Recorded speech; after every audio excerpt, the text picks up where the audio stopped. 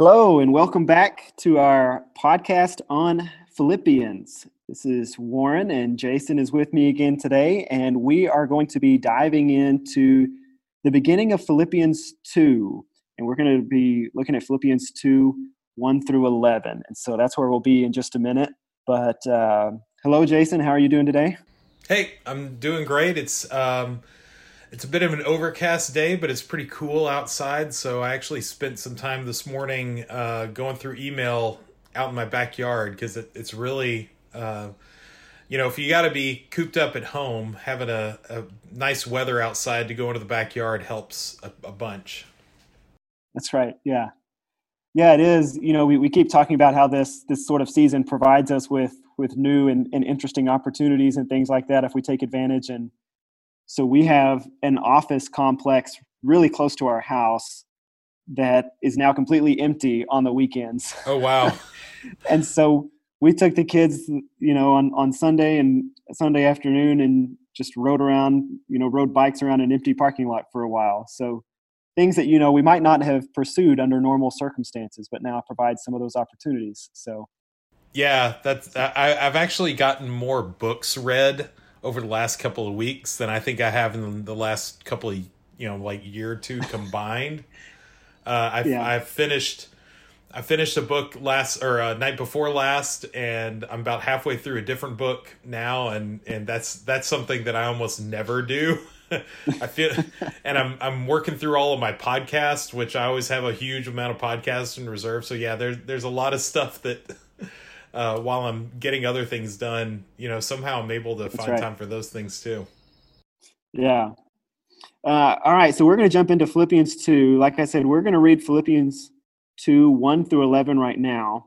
We're actually going to be hosting on Zoom tonight, or at least on Wednesday night, if you're listening to this the day it comes out, on Wednesday night, a sort of opportunity to engage some of this together. And so we'll send some of that out in email. So be sure you're looking for that. But if you want to have that opportunity, we're going to do that online together on Wednesday. But we're just going to go through this passage. And I know, Jason, you had said that this was one of your favorite passages in Scripture. And so I'm going to read through this first and then just ask you to kind of comment on that, Jason, to kick us off on some of this discussion. Okay. And we'll go from there. So let's read through this and then we'll have some conversation. So Philippians 2, beginning in verse 1. Therefore, if you have any encouragement from being united with Christ, if any comfort from his love, if any common sharing in the Spirit, if any tenderness and compassion, then make my joy complete by being like-minded, having the same love, spirit, and of one mind. Do nothing out of selfish ambition or vain conceit. Rather, in humility, value others above yourselves, not looking to your own interest, but each of you to the interest of others. In your relationships with each other, have the same mindset as Christ Jesus, who, being in very nature God, did not consider equality with God something to be used to his own advantage. Rather, he made himself nothing by taking the very nature of a servant, being made in human likeness. And being found in appearance as a man, he humbled himself by becoming obedient to death, even death on a cross. Therefore, God exalted him to the highest place and gave him the name that is above every name, that at the name of Jesus every knee should bow, in heaven and on earth and under the earth, and every tongue acknowledge that Jesus Christ is Lord, to the glory of God the Father.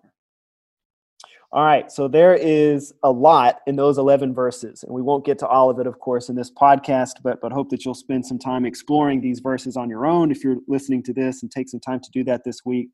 But Jason, let's begin just with what is it for you that makes this one of your favorite passages?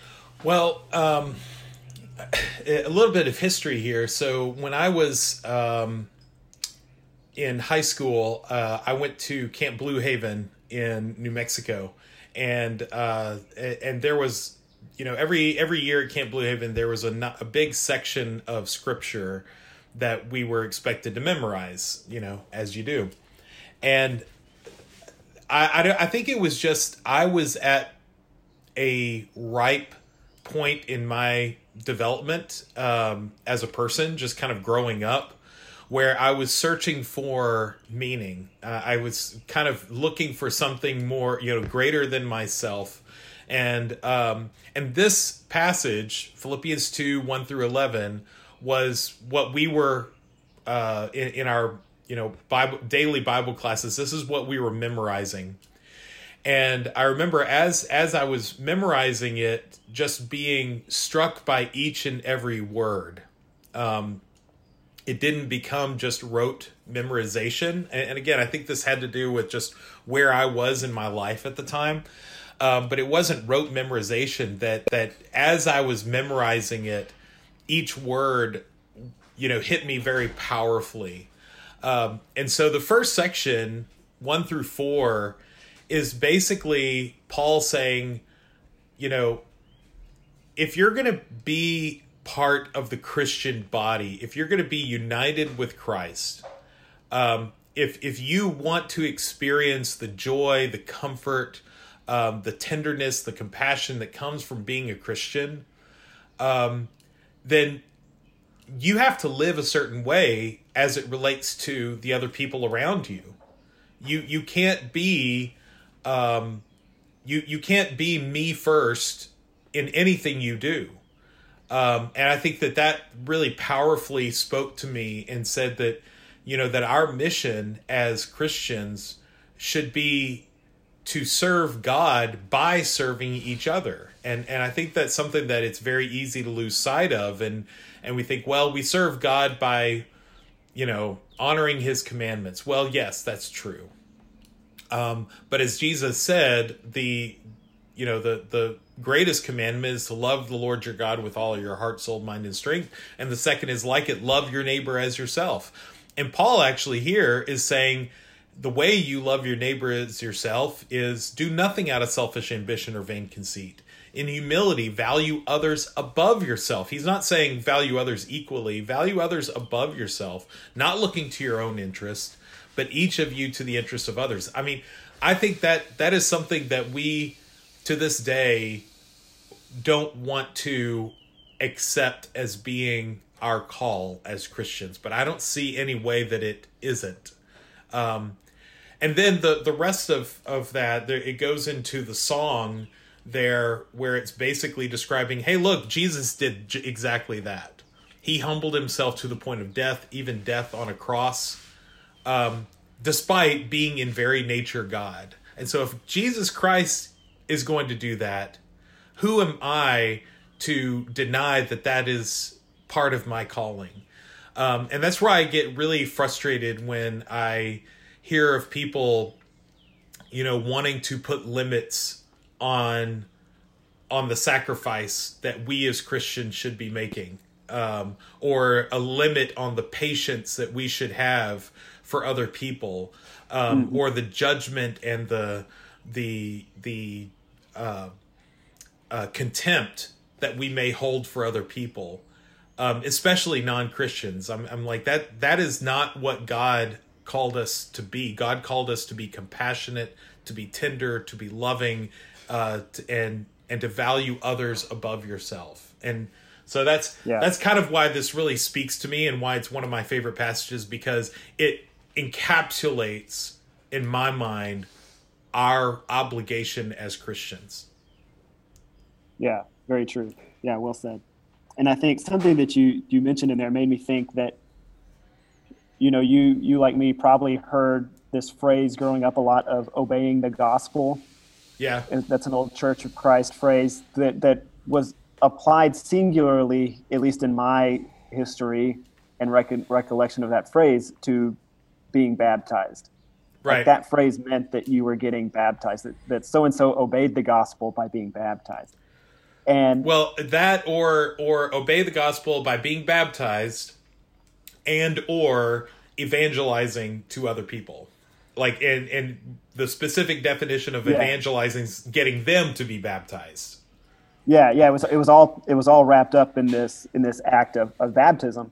Right. With and yeah, but if you were to take passages like this and other passages in Scripture, it would really seem to be that obedience to the gospel looks like serving others and humbling yourself. Right. And the irony of that is that I think if you had that broad definition of it, baptism is an act of humbling myself and dying to myself. But the totality of obeying the gospel isn't found in that one act. It's found in humbling myself, being willing to serve others, and being willing to have this completely kind of flipped perspective on life. Right. That would include acts like baptism, but would certainly be broader than that in terms of what it means for our lives and what we do. Yeah, I think that, well, just to kind of piggyback on that a little bit, whenever I read this passage, I can't help but remember when I was younger and when up to the point when I got baptized, I kind of saw, not that anybody taught this to me intentionally, but in my mind, I had it as, well, baptism is the culmination. Baptism is the end point, right, so to speak. And the older I've gotten and the more that I've kind of learned about my own faith and learned about what I believe God wants for my life, baptism really is the beginning, not the end. It's the point at which you're saying, I am a believer in Jesus Christ, and I, take him on as my Lord, and I will serve, God's purpose. And that's really where it begins, is at baptism. And then the rest of our life is about living that out. Right. And I think if we focus too much on the act of baptism, then it's very easy to neglect, the rest of the responsibility, the rest of the story that comes after that. Yeah, absolutely. And I think I was glad to hear you say this was one of your favorite passages and sort of influential for you, because it has been for me as well.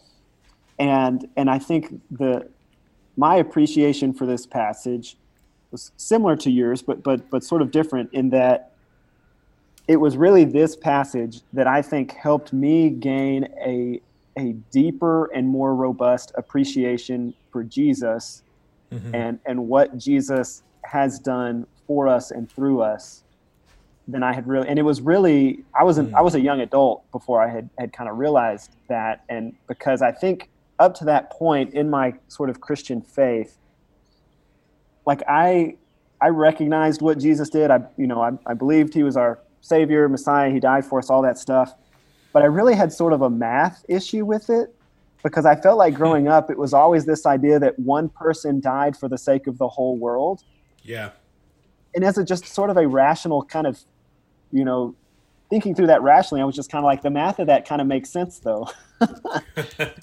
if one person can give their life for the sake of people have given their lives for less. And so I sort of just had a question about math of, okay, so what makes that so unique or different or awe-inspiring? And that was something I never really verbalized, because where do you verbalize that in church, right? And it was really this scripture, though, that helped me sort of internalize for myself this deeper appreciation for Jesus, that Jesus gave up equality with God, that he was in the nature God, and gave that up in order to be a servant. Yeah, I think those verses 6, 7, and 8 totally encapsulate the degree of sacrifice that I think a lot of times we take for granted. Yeah, absolutely. And then going to what you were talking about earlier, and to say how many times are there when we, like, how many things do we struggle to give up for the sake of others, or to sacrifice for the sake of others, and how much of our stuff that pales in comparison to equality with God do we hold on to and try to grasp? Right. And that was how I originally learned that verse 6 was, my version now says he did not consider equality with God something to be used to his own advantage. And I originally learned that he did not consider it something to be grasped or to hold on to. Right. And so think through, how much stuff do we hold on to? How much stuff do we use for our own advantage? And I think it's a fascinating what if question to say, if I was given equality with God, what would I do with that? Mm-hmm. And I think if we're willing to ask ourselves some really self-searching questions about that, how many of us would truly use that for sacrificial means? And that's what Paul is saying that Jesus has done for us, that he had literally everything in the universe at his disposal and made the decision to use that to serve. Yeah. I think about what is it that I'm holding on to? What is it that I try to use to my own advantage that prevents me from taking the very nature of a servant, that prevents me from humbling myself to obedience? And in my mind, for me at least, it doesn't feel like it's necessarily, monetary things or tangible objects. It's more pride. It's more ego. It's things like, I hate it when I feel like people have judged me falsely. One of my biggest pet peeves is if I feel like somebody has formed an opinion about me or my motivations or my intentions that is incorrect, that I feel like it's my responsibility to fight against that, to correct that misunderstanding, to put that person in their place. But I don't see how, when I'm really considering myself as, humble, if I'm considering myself the very nature of a servant, there isn't room for that. There isn't room for me to have that kind of pride or to make it my responsibility to maybe correct what I see as a misunderstanding. And, look at how people misunderstood Jesus. And, Pilate, when he was before Pilate, Pilate says, "So are you king of the Jews?" And Jesus essentially says, "Well, that's what you say."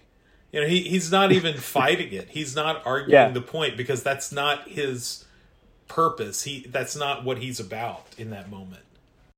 Mm-hmm. Yeah, very true.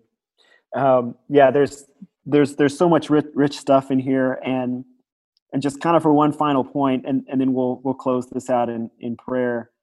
I think there's another theme that Paul comes to here that seems to be one he keeps returning to in Philippians, and even I think fit into what we were to what I was talking about on Sunday in our worship service on Sunday. And it's this idea that seems to be prevalent throughout this kind of section of Philippians here, that like if you believe this to be true, if you are a believer in Christ, then your belief in that, the worth that you see in the gospel message needs to be seen in your life and in the ways that you're living.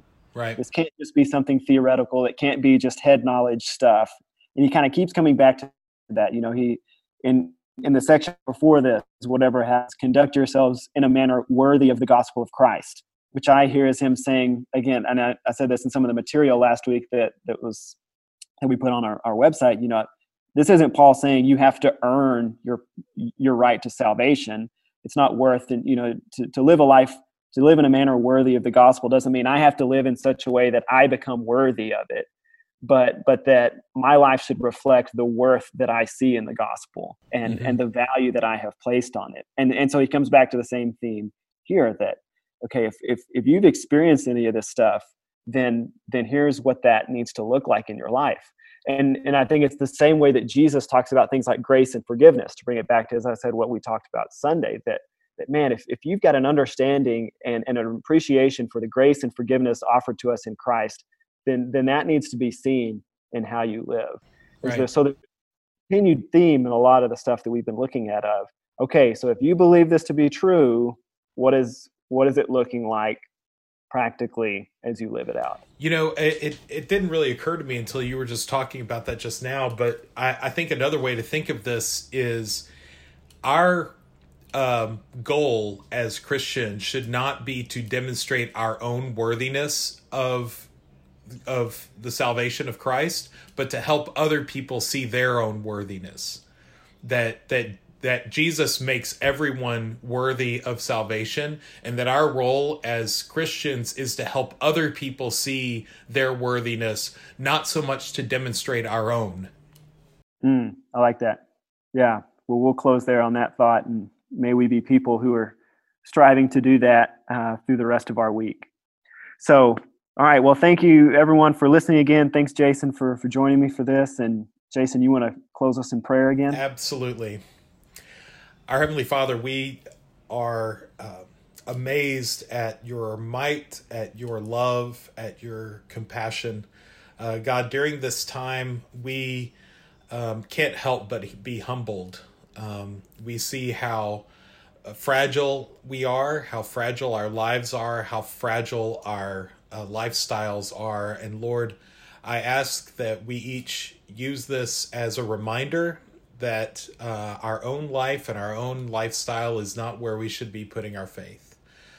Help us to have the humility to know that you are in control, the humility to value others above ourselves, to look to not our own interest, but the interest of you and to the interest of others. Help us to have the humility of Christ Jesus. Help us to imitate his humility in whatever degree that we find ourselves, in a way that will help bring other people to know you, help other people to value themselves in your light. God, keep us safe as we go through, the next few weeks in time. Help us to be encouraged by the people around us. Help us to provide encouragement to those that we can, whether, in our own household or through electronic means across the internet. Help us to send encouragement and love and compassion to all. Again, thank you so much for taking care of us. Thank you so much for providing us with a community and with a Savior that saves us. Help us to spread that word and help us to spread that joy to all else. And it's in your Son's name we pray. Amen. Amen.